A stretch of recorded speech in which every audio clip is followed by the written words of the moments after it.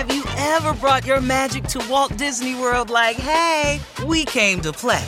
Did you tip your tiara to a Creole princess or get goofy officially? Step up like a boss and save the day? Or see what life's like under the tree of life? Did you? If you could. Would you? When we come through, it's true magic. 'Cause we came to play. Bring the magic at Walt Disney World Resort. Building a portfolio with Fidelity Basket Portfolios is kind of like making a sandwich. It's as simple as picking your stocks and ETFs, sort of like your meats and other toppings, and managing it as one big, juicy investment. Now that's pretty good. Learn more at fidelity.com/baskets. Investing involves risk, including risk of loss. Fidelity Brokerage Services, LLC. Member NYSE SIPC. Welcome on to the last Hollinger and Duncan of 2023. John, we have much to discuss. You went to the G League Showcase. We're going to talk about everything that you heard and saw there. And then we got to talk the topic du jour, Detroit Pistons. And hopefully we can get into a little bit of trade stuff as well. So let's begin, John. You wrote a column. Maybe you can summarize it for our listeners of just be careful what you wish for on a rebuild because you might lose 27 games in a row and counting. Yeah, I think people tend to underestimate how long of a wander through the desert, so to speak, is involved in a typical down to the studs rebuild, because we tend to focus on the ones that worked either relatively quickly or with almost no time at the bottom at all. And especially the ones where you're talking about a team that, because a lot of fans tend to be in this mindset where, okay, if we're not going to be awesome, let's just blow it up, and that there's no point in winning 46 games, which I push back on that a little bit, just because that you need this incredibly fortunate set of circumstances to end up with a great team, almost no matter what. And so you're kind of scenario where you end up with a middling pick and end up with Giannis or Curry or even a late one with Jokic. Like, I don't know if you necessarily have to go all the way to the bottom to pull that off. Now there are advantages to doing a full-on teardown in terms of what you can do with the cap and taking in picks from other teams, and then obviously your own pick should be better, although they've reduced a lot of the incentives for tanking too, so that part isn't as locked in. But there are so many situations where you see teams that are several years in between their playoff runs, and mismanagement definitely plays a part of it, and missing on draft picks. But those high picks, even the highest ones, are an inexact science. I mean, look at, as a group, how bad the NBA is with the second pick in the draft. Number 2, right? And so I just think that there are certain situations where it's absolutely the right thing to do because it's just that hopeless. But I feel like it's this reflexive mindset from fans that, okay, we're just average, we need to tank now. And it's like, yeah, I don't know if that's the thing you really want to do. All right, so a number of responses to that. I mean, and vis-a-vis the Pistons in particular, I would argue that when these rebuilds fail, generally the reason to me that they have failed is that you don't actually really embrace the rebuild or not, that you're too reluctant to do it at the beginning, right? So the Pistons to me are a pretty good window into some of this, right? Instead of, all right, they tried to build up with their Andre Drummond, Reggie Jackson core, and you might say, hey, all right, they finally made it back to the playoffs in 2016. They're competitive against the Cavs. Then the next year they have some injuries, don't make the playoffs again. Reggie Jackson misses like half the year. Frankly, would probably never really be fully the same player after that. Drummond, it looked like he might be an ascendant player with what he's doing at age, 19, 20, 21, 22, but he never develops any further, never really gets into amazing shape. So that stalls out. And at that point, they then decide, we're going to trade more future assets. Tobias Harris, who's on a great contract, making $16 million a year, a first round pick that became Miles Bridges, to go get Blake Griffin. And they make one. So that to me is kind of the original sin. And yes, then totally agree. by the time if you wait to do the rebuild until there's a gun to your head and it's just like, hey, you know what? We're only going to win 30 games anyway, and we have no future assets. Same thing with like, the Charlotte Kemba Walker deal, right? Like, so you said 46 games. Like, yeah, all right, if you're winning 46 games, you actually have a playoff team that's decent. And particularly if you have, some decent young guys or like homegrown guys that can continue to grow with the team. Like, I do understand that. But on the other hand, even if the Brooklyn Nets right now, for example, were like, had all their draft picks going forward, I wouldn't necessarily say that they should be trying to rebuild. They have a good team. They have some young guys that they're excited about. And yeah, just continue to kind of build. But once the era reaches its logical conclusion, like it's the Branch Rickey thing, move on from guys a year too early versus a year too late. Because the big problem with the Pistons was they started this rebuild with, $19 million a year in dead money of Blake Griffin, probably even more than that, I think. Yeah, because I guess they didn't stretch him. So, they had like a couple of years of just like totally dead money from Blake Griffin, clogging their books. They tried to use cap space to sign some guys, but the Pistons have never been plus picks during this period. In fact, they've been out one, which will probably never convey at this stage. And like, the Kings, when they're in the wilderness for a while, we talked about this all the time. They're like minus picks going forward instead of plus picks. So to delay it too long to where you can't even really do the cap space, take on assets, get a bunch of future picks the way like an OKC did or Utah. So by being aggressive and doing it a year too early, it makes the pain a lot easier. And then you're not as reliant on just, okay, we got 1 year that we get the number one pick and we got to win it with this, or we're just not going to have it.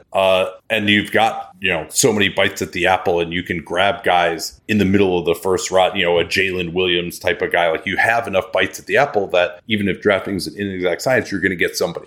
Yeah. So, I mean, I think we've seen this where with teams like Washington's a good example, where it had run its course and they were kind of in denial about it. Yes. And so that's sort of the opposite side of that coin. And we had a situation like that in Memphis where we sort of knew it was over in 2017, but still tried to beat our heads against the wall for 2 more years. And we were fortunate that we didn't really lose on trade value much with Mark and Mike, because that. Yeah. Well, you probably could have gotten more for Mark if you'd. We could have gotten more for Mark if we'd gone earlier, but Mike, probably because the way his contract was, we would have probably had to wait those 2 years anyway.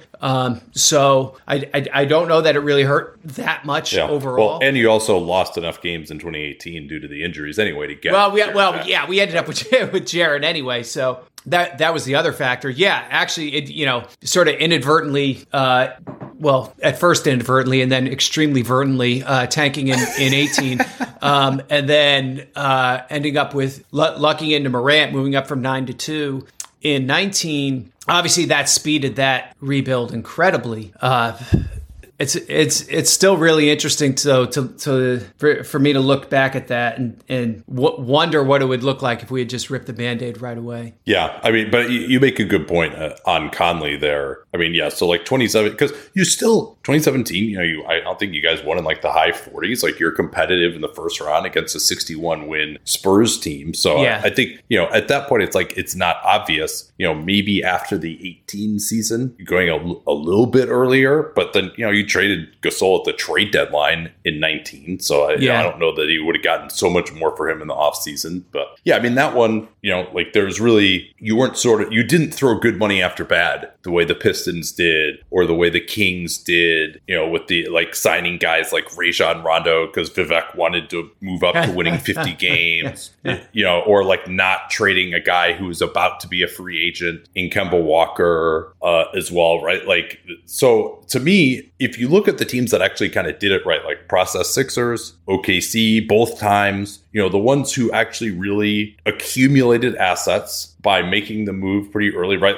OKC, remember that whole thing started with trading Ray Allen for the 5th overall pick that became Jeff Green. Actually, wasn't that great of a selection, but they moved into a new era, really after only 1 year of struggling. Yeah. So that like those are the ones where they do it right and it works out pretty well. Like Utah's going to be another one. I mean, I think now not everybody can trade a Paul George or a Donovan Mitchell or Rudy Gobert, although a lot of people also would just hold on to those guys until their trade value had dissipated. And Paul George did kind of want out. Russell Westbrook, they moved him as well, even though he's a franchise icon. So there's some people are certainly, the Pistons with Tobias Harris and, Andre Drummond and those guys like wouldn't have really, to move on from those guys at that time wasn't maybe that viable. But okay, at least you don't like then be out more picks and more cap space in the future. So I think that's really kind of where it started for Detroit. I don't know, anything else on that? I mean, I understand what you're saying. I think it is. And also, I mean, I think like Detroit just hasn't done a good job over these 4 years too, right? I Clearly. Mean,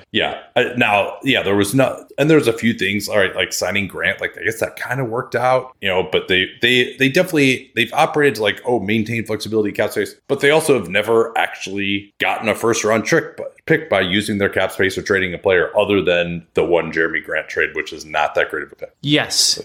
And they've, you could argue like, and they're still, they hung on to Bogdanovich, they hung on to Burks. And they might still get something for Bogdanovich. I don't know what they're going to get for Burks at this point. So just a lot of mistakes. Obviously the whole like Wiseman Bagley silliness.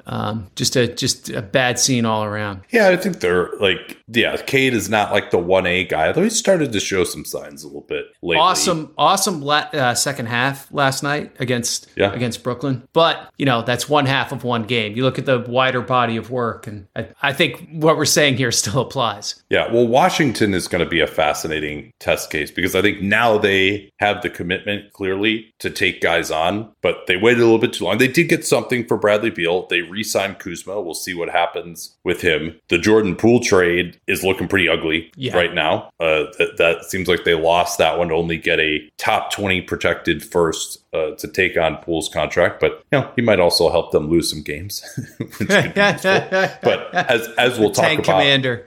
As we'll talk about in a second, the 2024 draft's not looking amazing, although their prospects for being better in 25 are not great, I would say, at the moment. So, and they definitely waited too long, right? Like they could have. I mean, that's the other thing that I always point to is if you just wait to rebuild when it's obvious you have to rebuild, you're just elongating the whole thing, right? Like that like you'd ultimately a team like the Pistons or the Wizards, like they don't have a choice. The Hornets in 2019, like the choice will eventually be foisted upon you because you just either players' contracts or like the Raptors are kind of in this circumstance now too, and we'll talk more about them of like they're not any good. I mean, they really were. They didn't realize that they're in this situation last year. Now they're in this situation this year. Like, what is the trade value of Pascal Siakam? What is the trade value of OG Anunoby compared to this time last year when they could have acknowledged reality then? And so you wasted another year of like trying to throw good money after bad. They make the trade for Pirtle as well. Like they're a perfect example to me of just waiting too long and not accepting reality. And now they're going to be in the wilderness for even longer. You've got first the time where you threw good money after bad and still weren't any good, chasing after,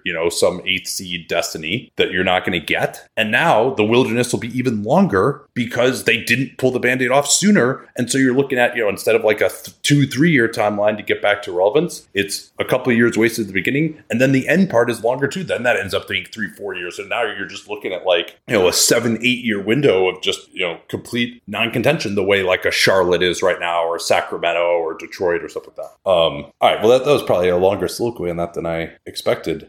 Anyone who's seen our YouTube videos knows that I don't wear formal stuff all the time. So when it's time to dress up rather than dress down, I highly recommend Indochino. They were the official outfitter of my wedding. I got my tux from there. All my groomsmen got their sport jackets from there as well. I felt really good about having them be the outfitter of my wedding because all of my groomsmen were going to get stuff that they could continue to wear that fit them perfectly. Because when you go somewhere else, you're not going to get something that's made for you. So why not measure yourself in 10 minutes or visit a showroom rather than feeling like you're wearing somebody else's suit that they tried and failed to tailor for you. And not only does Indochino have the suits that made them famous, but now they've got everything. Blazers, pants, women's wear, outerwear, designed and made for you. Hundreds of high quality fabrics to choose from. European wools, linen, cottons, tons of colors, tons of patterns. You can customize things like the lapel, the vents, the pockets, and you'll get a piece that is personalized for you in fit and style. So level up your game with Indochino. Go to Indochino.com and use the code PER. Easy to remember because John invented it. Use PER to get 10% off any purchase of $399 or more. That's 10% off at Indochino, Indochino, Indochino.com. And don't forget that PER code to let them know you came from us.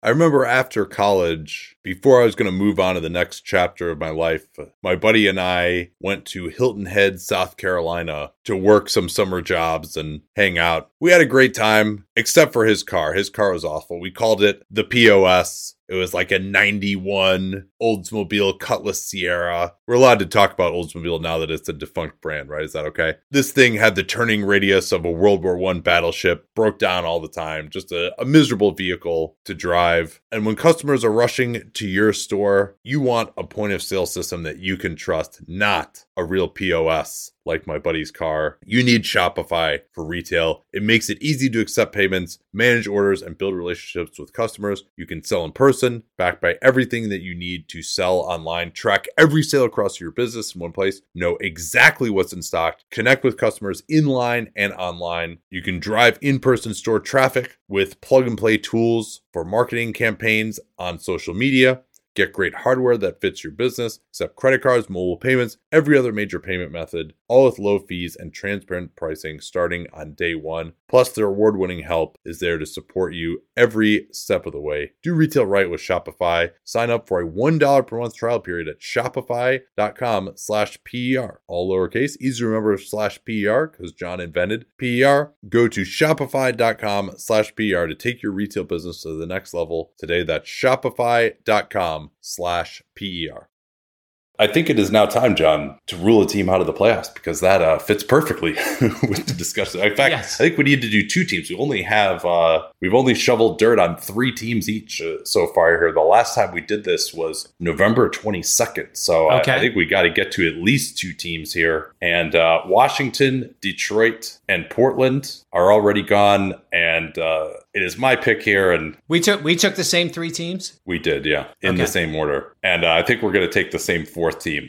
Oh, my God. How do we not pick them already? Well, because they had just won like a couple of games in Phoenix, a little bit ago, and it looked like they actually have some talent. We just look at what's on paper for them, and they're not this bad. The Spurs winning back-to-back games in Phoenix may be the biggest upset in the history of sports. Like I can't rule that out yet. Phoenix might actually suck, John. Yeah, there's a chance of that too. Yeah, that's the other possibility. I think one of those games they didn't have Booker. The second game was probably the crazier one. Booker didn't play the first game, and it was his first game back from injury in the second game, and he was like really bad the first half, and then was awesome the second half. I was at that game. So yes, the San Antonio Spurs. I think. Do you know what the team motto is for the San Antonio Spurs this year? Remember the I don't know. Remember the something? No. Remember when Greg Popovich used to be a good coach? The team motto is "Thank God for the Pistons," because this team sucks and nobody is talking about it. I mean, this team just absolutely royally sucks, and they are getting such a pass because of the Pistons. Yeah, the Pistons are actually like a big story right now. Like the crowd was all getting into it, hoping they were going to break the streak last night. That did not happen, of course, in the end. But yeah, I mean, like they just like lost at home, like non-competitively to the Jazz last night. Yeah. They're just like, how are they this bad? Like I don't. They should not be this bad. They have a -12 net rating. That's like impossible. Yeah, wow, that's truly atrocious. And yeah, I mean, Utah's motto is "Thank God for the Pistons and the Spurs."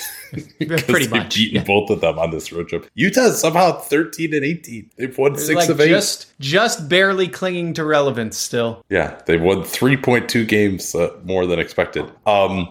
Yeah, so where do the Spurs go from here then, if we're going to do kind of a post-mortem on them? So I think they've started at least to push towards something a little more viable with, Wembanyama starting at 5 and Zach Collins not starting at all. Malachi Branham has pictures of somebody. They got to get him out of the lineup. They still seem really reluctant to play Trey Jones, even though they seem to function best when he's out there. Bigger picture, I mean, they're not that good regardless of who they play. I mean, Vassell is probably their one true starting caliber guy. Keldon Johnson's been a little disappointing this year. He's coming off the bench now. Wembanyama has been good. Like, he's had his moments. Right now, he's like a high usage bad shot guy, and so they need to clean that up and get him easier looks. And I think just having a real point guard would help so much. The decision to cut Cameron Payne, I think, is looming pretty large. Just like a halfway decent veteran point guard. I know Cameron Payne's still out there to shoot. He's an awful passer. So someone who would be the same quality of Cam Payne, but who actually makes a pass every once in a while, I think would be a little bit better. Like, Cam Payne is like Trey Jones. Yeah, right. Yeah, Trey, not even necessarily as good as Trey Jones. Even Ish Smith or something. Devontae Graham. Like, yeah, Devontae Graham not playing at all is a little odd. Currently in witness protection. Yeah, I mean, I think there was a time when Devontae Graham was almost like a starter. The Hornets. Wow, really out of it. The Pelicans traded a first-round pick to the Hornets to get Devontae Graham and pay him that contract that they then had to dump. He's not awful, I don't think. I don't know what. He's undersized, sure, but he's terrible on defense. But he could shoot a little bit and pass. He would actually be somewhat complimentary on this team potentially. Yeah, it's kind of bizarre that he isn't playing. And then they're just bad from top to bottom on defense. And I guess defense is the good part of the team because they're 25th, right?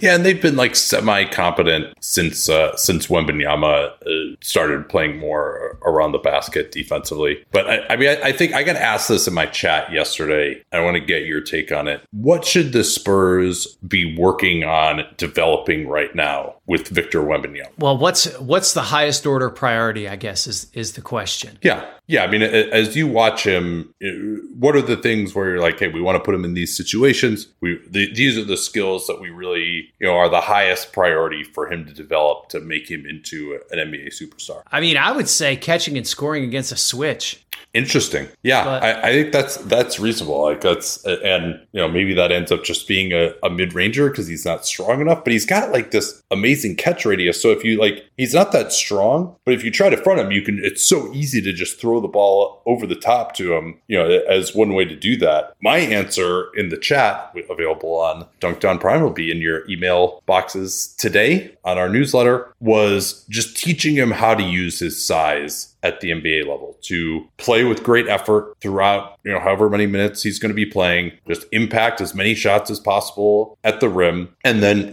offensive rebounding, rolling to the basket this mid-range shit is great. That at some point you can develop that. The development for most guys in the NBA is you learn how to do the stuff that gets you on the court, that makes you a winning player. And then all that individual stuff can come in time. And so I think making him saying, hey, look, you have an 8-foot wingspan. You're 7'4". You've incredible mobility at that size. Let's teach you how to use that. Let's make you an impact player on every possession that the other team has to deal with, most importantly defensively, but also on the offensive end. And then, you want to be this great isolation scorer, we'll get there. But let's make you play with great effort and use your size and impact every possession with that size. Yeah, there's too many times where you don't feel him. And I think, again, getting him closer to the basket obviously was a thing that had to happen, that is finally starting to happen. I mean, I will say, there's still too many times to me when he just doesn't react defensively. Mm-hmm. And you're like, hey, you could take one step and you could be there. Yeah. And you're just not taking that step. So, and obviously the state of things is probably beating him down a little bit from an effort standpoint. But And I mean, then they really, if you look at this team, I mean, it's part of the takeaway of this season for the Spurs that some of these guys we thought were like pretty competent players just aren't any good. Like, you know, a Keldon Johnson or something. Like, is he just like not a starter? Is that something that we take away here from how bad they've been? Yeah. Or, I mean, Sohan, I think, has not made much progress at all. Would be the other one that would be a kind of a red flag for me. Yeah. Branham, Blake Wesley. A lot of these guys have just done nothing. Yeah. Well, Blake Wesley hasn't even gotten on the floor. I mean, he's only played 51 minutes, although his G League minutes, I'm not sure have been good enough to really earn much more than that. But I think that's very fair to look at this and again say, okay, Vassell's kind of the one guy that's that you really are sure you believe in going forward. I mean, Trey Jones, I mean, the numbers are better with him, I think, because of the weaknesses that he offsets on that roster. But I do think he's probably a backup on a good team. Absolutely, yeah. Unless he can continue to improve his shit. Like his floater game has gotten a little bit better, but yeah, I mean, I would have him ranked kind of in the 30 to 40 range, probably among point guards. You know, I think like his defense is interesting, but it's not like they have like so much shooting. You know, the Zach Collins experiment, I think the fact that he's really struggled to shoot the ball from three, as frankly he has his entire career. Yeah. And now, you know, he's probably, I think that there's maybe starting to be an understanding that like he and Wembanyama playing together is just not going to be a great combination, which when you extended him for what they extended him for, it doesn't feel great. Yeah. Little irrational exuberance there in that extension, I think. Yeah, I mean, that's one where they could have waited. Now, at least it's only 2 years, and they'll still have another year of cap space before Wembanyama gets his raise as a result of that contract. So, I mean, it's not the end of the world. They probably overpaid him just to only have to get 2 years, but then maybe you might acknowledge there's nobody lining up to do that necessarily. Anything else? So I mean, I guess the lesson is they just got a lot of work to do here still. I mean, it's kind of Vassell and Wembanyama and guys. Yeah. I mean, they got to come up with an on-ball creator that they believe in. I think that's the biggest thing with this team right now. You don't think that's Sohan?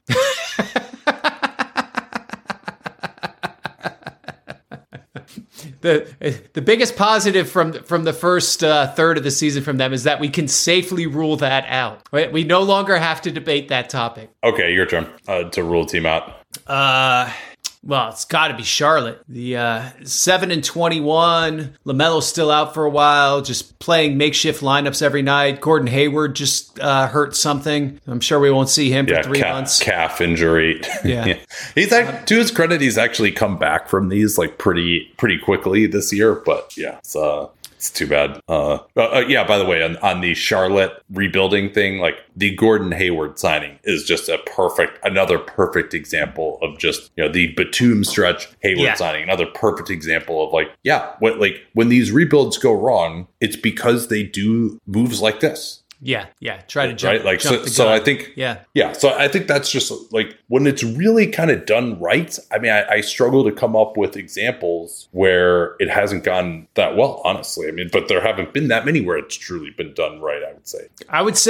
I would say that's sort of true. But if you don't hit on a star in the draft, like you're not even started until that happens. And so that's the part that's really tricky. Yeah, but you can also, I think there's still value in getting back to being a competent team, letting your fans at least watch these young players to figure out whether they can be that star or not is better than just kind of letting a dying era play out another year. So I agree with you. Obviously, it's relying on the draft and it's harder to get to the top than it used to be.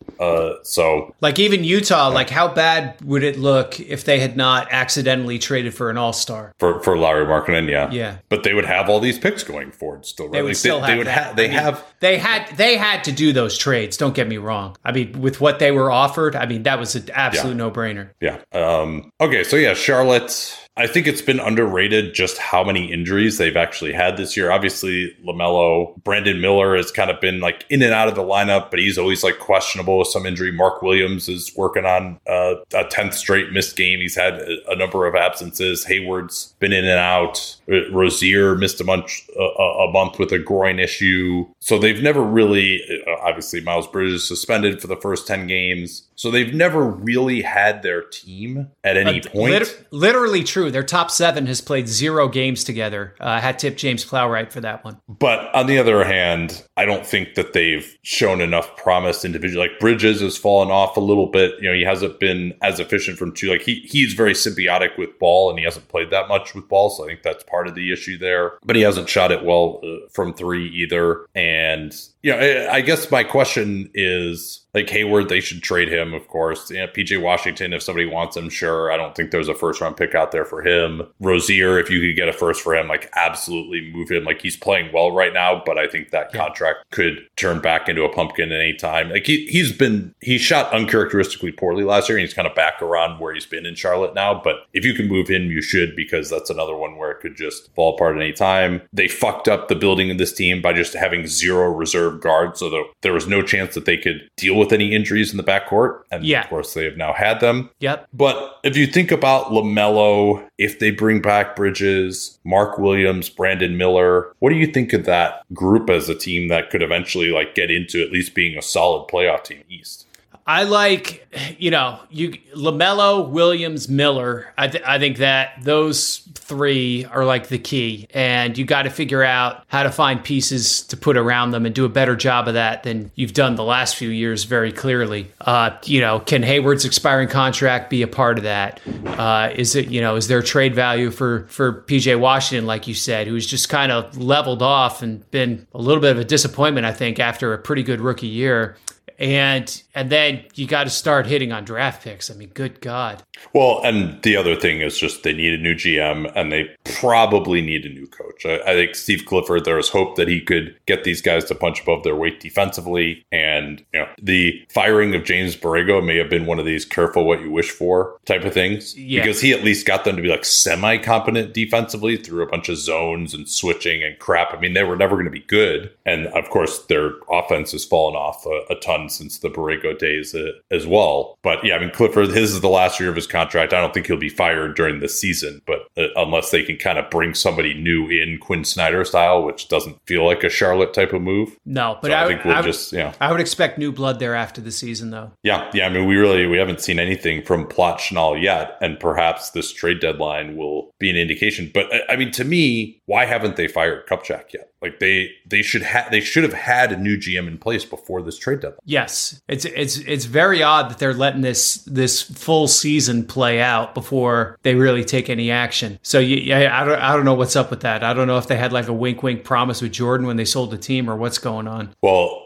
as I can't remember whether I said this to Danny or to you, but if allowing the dead hand of Michael Jordan to continue to control the team up through the draft was an indication of their negotiating prowess and their business acumen, you don't feel too good about things going forward. Yeah, 100%. But you'd think anybody could be an upgrade on MJ, but these guys haven't given us any reason to think so yet because they're doing the exact thing. They haven't made any changes. Exactly. They're basically operating like zombie MJ right now, which is very bizarre. I mean, they even signed the guy from North Carolina to a 2-way. Yeah. But even this way, I mean, you would think, all right, you get one more draft pick. I mean, this isn't the greatest draft. We'll talk about that. But getting one more piece in here with Miller, LaMelo, Mark Williams, those should all be decent players. Like Miles Bridges, at least he'll be a starting caliber player if they re-sign him. They should approach competence pretty quickly with this group. One of the things is if they replace some of these horrible players with average ones, it'll bring up their floor quite a bit. So that could be a big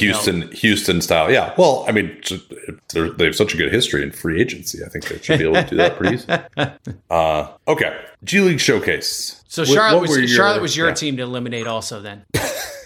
I thought briefly about Utah, but no, I think Charlotte, just record-wise, has won 6 fewer games than Utah. and I also I believe in Will Hardy as a coach. Utah's got the home court advantage. I mean, Utah will probably be my next pick, obviously, but they've got 6 more wins than Charlotte. Yeah. And Charlotte is always totally snake bitten with injuries. And you could even possibly see Utah making, although the top 10 protected pick aspect for Utah too is something that makes you think that they're going to not make it. I know there's this noise the Jazz want to get rid of this obligation. If you can keep a top 10 pick, you keep a top 10 pick. Yeah, exactly. Yeah. Have you ever brought your magic to Walt Disney World like, hey, we came to play? Did you tip your tiara to a Creole princess or get goofy officially? When we come through, it's true magic, because we came to play at Walt Disney World Resort. Building a portfolio with Fidelity Basket Portfolios is kind of like making a sandwich. It's as simple as picking your stocks and ETFs, sort of like your meats and other topics, and managing it as one big, juicy investment. Now that's pretty good. Learn more at fidelity.com/baskets. Investing involves risk, including risk of loss. Fidelity Brokerage Services, LLC. Member NYSE SIPC.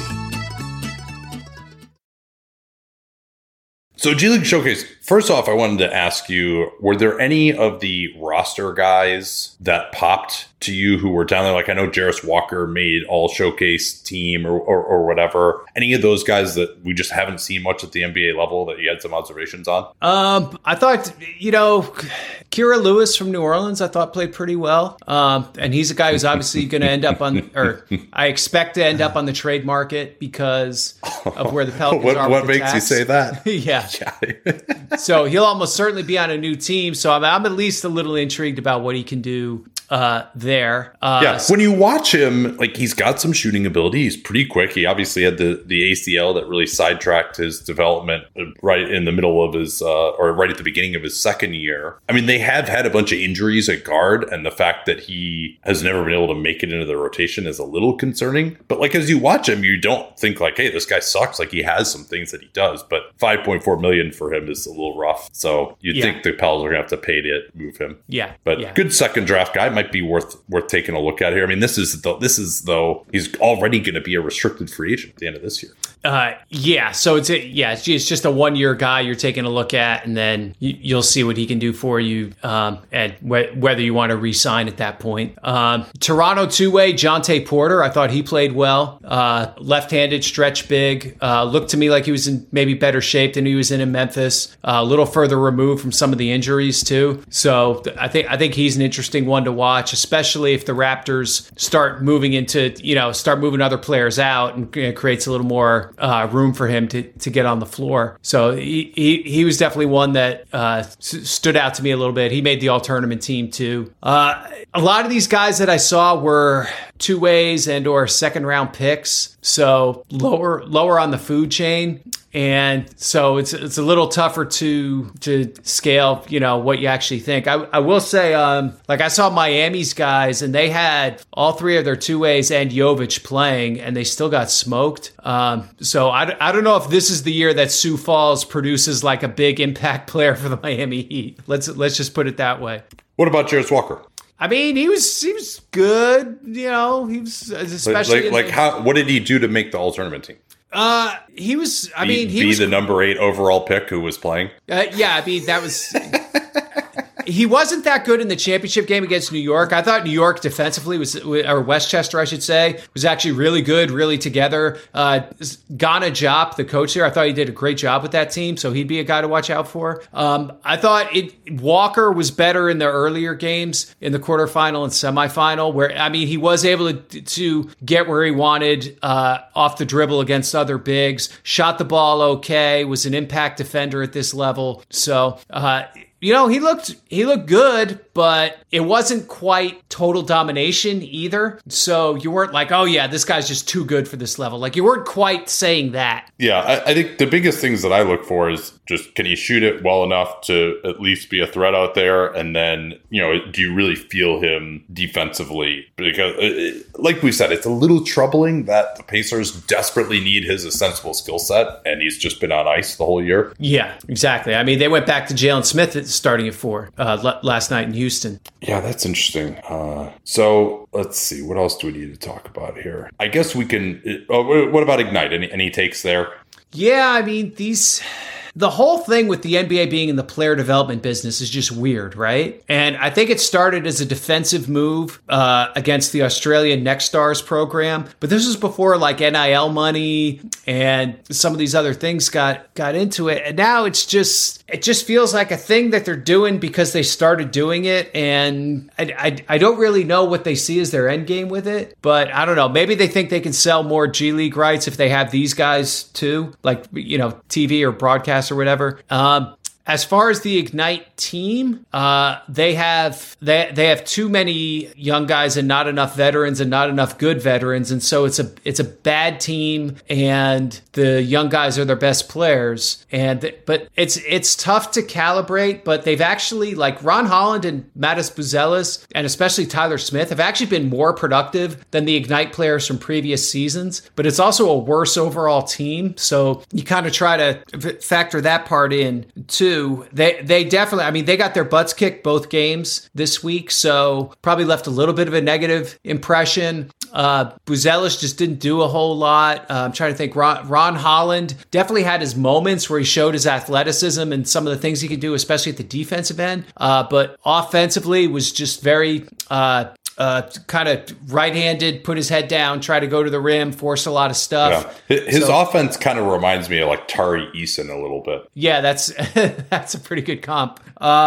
And then Tyler Smith was pretty good. His skill set is probably a little interesting to fit in at the NBA level because he's a stretch big, but he's not a real rim protector. But I think also maybe people are kind of focusing too much on the specifics of his role and not just like, hey, this guy's really good at age 19. Maybe there's something there. So he's really interesting to me. So the G League Showcase historically is where trade scuttlebutt starts to take shape. Yes. You have any observations on just what the general feeling is of what this year's market is going to look like? You know, talking to people, I mean, they definitely expect some activity because too many teams line themselves up to do stuff at the trade deadline for nothing to happen. But the biggest issue that we've seen the last couple years is identifying who the sellers are. And the biggest obstacle to that is the play-in. When you have the possibility of 10 playoff spots rather than 8 effectively, then teams that might otherwise say, well, screw it, we got no chance, are instead saying, hey, like we're still in this. I think you see that with 3 teams in the East in particular, Atlanta, Chicago, and Toronto, all of whom are like keeping each other alive because they can't win enough to pull away. And those are the 3 teams that people, I think, are looking at the most as far as teams that could put good players on the market and make them available. And I think we talked about Siakam and Anunoby with Toronto. In Chicago, obviously you have Zach LaVine, and then you also have DeRozan, who's an expiring contract, and you have Alex Caruso, who's a very high-level role player. And then Atlanta, I think, is the big wild card because I don't think they expected to be 6 games under 500 right now. They're still dealing with, they're in better position with the tax situation, but they're still kind of dealing with it going forward because they paid too many guys. They're still out these picks for the Murray deal, so it's not like they want to tank, but I could see them trying to reshape things and perhaps reshape things pretty violently. So they're a really interesting one to watch, and I'm not sure they know exactly what direction they're going to take it yet. I think they want to get more games under the bridge first, but I think lots of things are on the table there. Yeah, reacting to what you said about the Hawks, Bulls, and Raptors. Bulls 14-18, Hawks 12-18, Raptors 11-18. They're in competition for the 10th seed. I don't see any of them, unless there's a big injury, catching Brooklyn, Indiana, even Cleveland, who's still somehow 17-13. They'll get Donovan Mitchell back. Like, they'll get some of these guys back at some point. So you're really in competition for the 10th seed. And the 10th seed, I think it's a real advantage for teams that can understand that being the 10th seed is pretty meaningless because it's basically, if you've got a 1/3 chance at the 10th seed, and then if you're the 10th seed, a 15% chance maybe of actually making the playoffs? I mean, there's the idea of, hey, we're playing meaningful basketball. That's sort of that was a buzzword thrown around the now 2-28 Detroit Pistons, that they wanted to play meaningful basketball all season. And, I guess that does give your fans at least something, but not for teams that have already kind of been in the playoffs that feel like they're the arrow is headed down, as opposed to OKC last year where the arrow is heading up, or even a team like Detroit, had they been able to get into the mix. Like, that means something for a team that's kind of playing out the string in terms of their roster.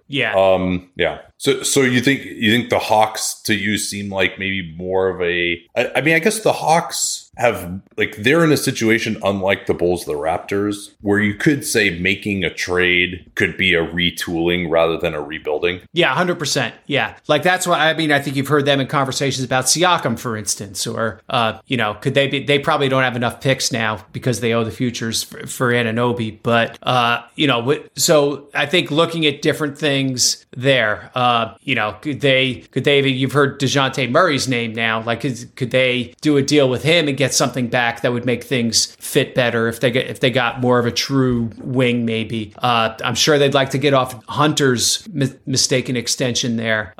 Clint Capella is a name that comes up a lot. He'll be back in only 2 weeks, though. He's having another, like, non-surgical procedure on his knee, which it's been it's had a few of those. It's 23, I think. Yeah. So I think, to me, trading DeJounte Murray to a team that needs a point guard is the way to do it. Like, DeJounte Murray, to me, even though he's improved his shooting, has shown that he is not a two, in part because he's disappointed in his ability to guard the two. In addition to, because if you're going to play two, you also kind of need to be able to switch on to threes if they're in action between the 2 and 3. He's too thin to do that. And, he just hasn't been the impact defender they thought that they were trading for, who would be like a panacea to their defensive problems on the perimeter. I think Murray, just the fact that he's improved his shooting, I think makes him kind of better as a one than he was on the trade market initially. But, there's talk about, like, the Knicks trying to acquire him. I think that would utterly foolhardy. But yes. How about this trade, John? Okay. We're probably a little early for these specific trades. 3-way trade. DeJounte Murray to the Raptors. Okay. Siakam to the Pacers. And then picks to the Hawks. I just don't know if I think the Hawks are looking at a lot of stuff. I don't know if trading for picks is palatable enough for them. Yeah, I'm trying to think if there's a player that Indiana could throw in that would at least be who the Hawks could pay like $4 million a year more than he's worth on an extension. Right. like Obi Toppin could but I mean, would the Hawks put Mathurin in, or the Pacers put Mathurin in? Mathurin. And yeah. Oh no! So actually, the other guy to watch, actually, I've been told to watch, is Bruce Brown there. Interesting. Yeah, he has this bone bruise in his knee right now. Very tradable contract. For whatever reason, just hasn't seemed to totally fit there the way he did in Denver. So he'd be a guy to look out for. So yeah, I could actually see that deal happening with, like, not just Bruce Brown coming back to Atlanta, but he'd be kind of the player part of it. All right, I will add Bruce Brown to my list of potential trade candidates in that case. And you probably got to put Obi Toppin in there too. If I didn't hear anything about an injury for Obi Toppin, so he's not starting anymore. That's interesting. So. Yeah, so Atlanta, how about in the West? Are there any teams that, I guess the Utah guys, San Antonio doesn't really have anyone to trade. I guess really it's Utah and Portland who are the teams that have somebody to trade that might matter. Yeah, those are the ones to watch, because a lot of these other teams that are kind of in the 7 to 11 spot, they're teams that kind of thought they were all in to win this year. So yeah, could New Orleans do something seismic, decide to move off of Ingram or something? Or I don't know. But that seems a little far-fetched still. I think in terms of buyers, I think you have Houston and the Lakers, who are sitting there with contracts that were specifically designed to be used at the trade deadline. I think you have Phoenix, who acquired these second-round picks not because they want to draft in the second round in 2028, right? They want to see if they can fortify this ship that's taking on water right now. So I think we're going to have a lot of interested buyers in the West. The question is, who are our sellers going to be? So this was, and some of these buyers have, some seconds or something. That's obviously going to be one of the biggest things for this trade market, is just that a lot of the teams that really want to make additions either have like one first round pick to trade, which is the last one they can trade, like Lakers or Dallas, or they are teams that are limited to seconds and even are pretty limited on seconds in the case of Phoenix. But you can get some good... Yeah, go ahead, sorry. The other thing that's going to happen is, for some of these expensive teams, the this is the last last call for like aggregating salary or taking on more. Yeah. Although Golden State clearly wants to get out of it. Clippers, that'll be fascinating to see where they're at. I mean, the fact that they're playing better also makes things kind of interesting. And I actually think that the Dallas Mavericks should probably be a buyer with that 2026, likely 2026 first rounder. I think they're playing well enough that anyone can assume that that pick will go to the Knicks in 24 and that the 26 pick will be available, or it would just roll over to 27 as well, because they've traded a 29 first. So the Mavs can guarantee at least one first rounder, and they've got some swaps available too. But I've actually been really encouraged by what we've seen from Dante Exum and Derek Jones Jr. Yeah. And they still have Grant Williams, but those guys are playing well. That Grant Williams is now coming off the bench. And if they could get a third best player, which I think maybe you could with what they have available and the contract of Tim Hardaway Jr., although Tim Hardaway Jr. still is playing an important role for them, it must be noted. Like that could, like the Mavs to me could be right in the mix for like second best playoff team in the West, because I'm not really I'm more of an OKC believer. I'm not really a Minnesota believer as far as a playoff team. Yeah. So like behind Denver, like I think you could, and with some young guys like Lively and another. I think is Exum under contract for next year? Let me see. I know Jones Jr. is. Exum, yes, non-guaranteed next year. Yeah, so they got both of those guys. Jones was a 1-year minimum, I thought. Yes, that is correct. I've always wanted, Exum is the guy I was thinking of who they have for a non-guarantee next year. So Jones actually, they might be hard pressed to come up with money to pay him. That's I've always thought like Jeremy Grant would be a pretty interesting fit with Dallas. Ooh. And I mean, who cares that his contract is bad? Like they have to win now. They're all in on that anyway. Yeah. So that could be an interesting one. Even Brogdon could be an interesting fit there too. So those are kind of the guys who are available from Portland. Maybe you could throw Matisse Thybulle in that, and then obviously Utah. You'd think anyone who's on a significant salary would be available. Lauri Markkanen is an interesting one. Then maybe we can close on that. What do you think of the idea of Lauri Markkanen being available? I think he's only available if Ainge can redo the Gobert trade. I think that's just straight fishing expedition, seeing if he can just absolutely bone somebody on another trade. Which I mean, I don't know though. Like I think he might be worth it, honestly.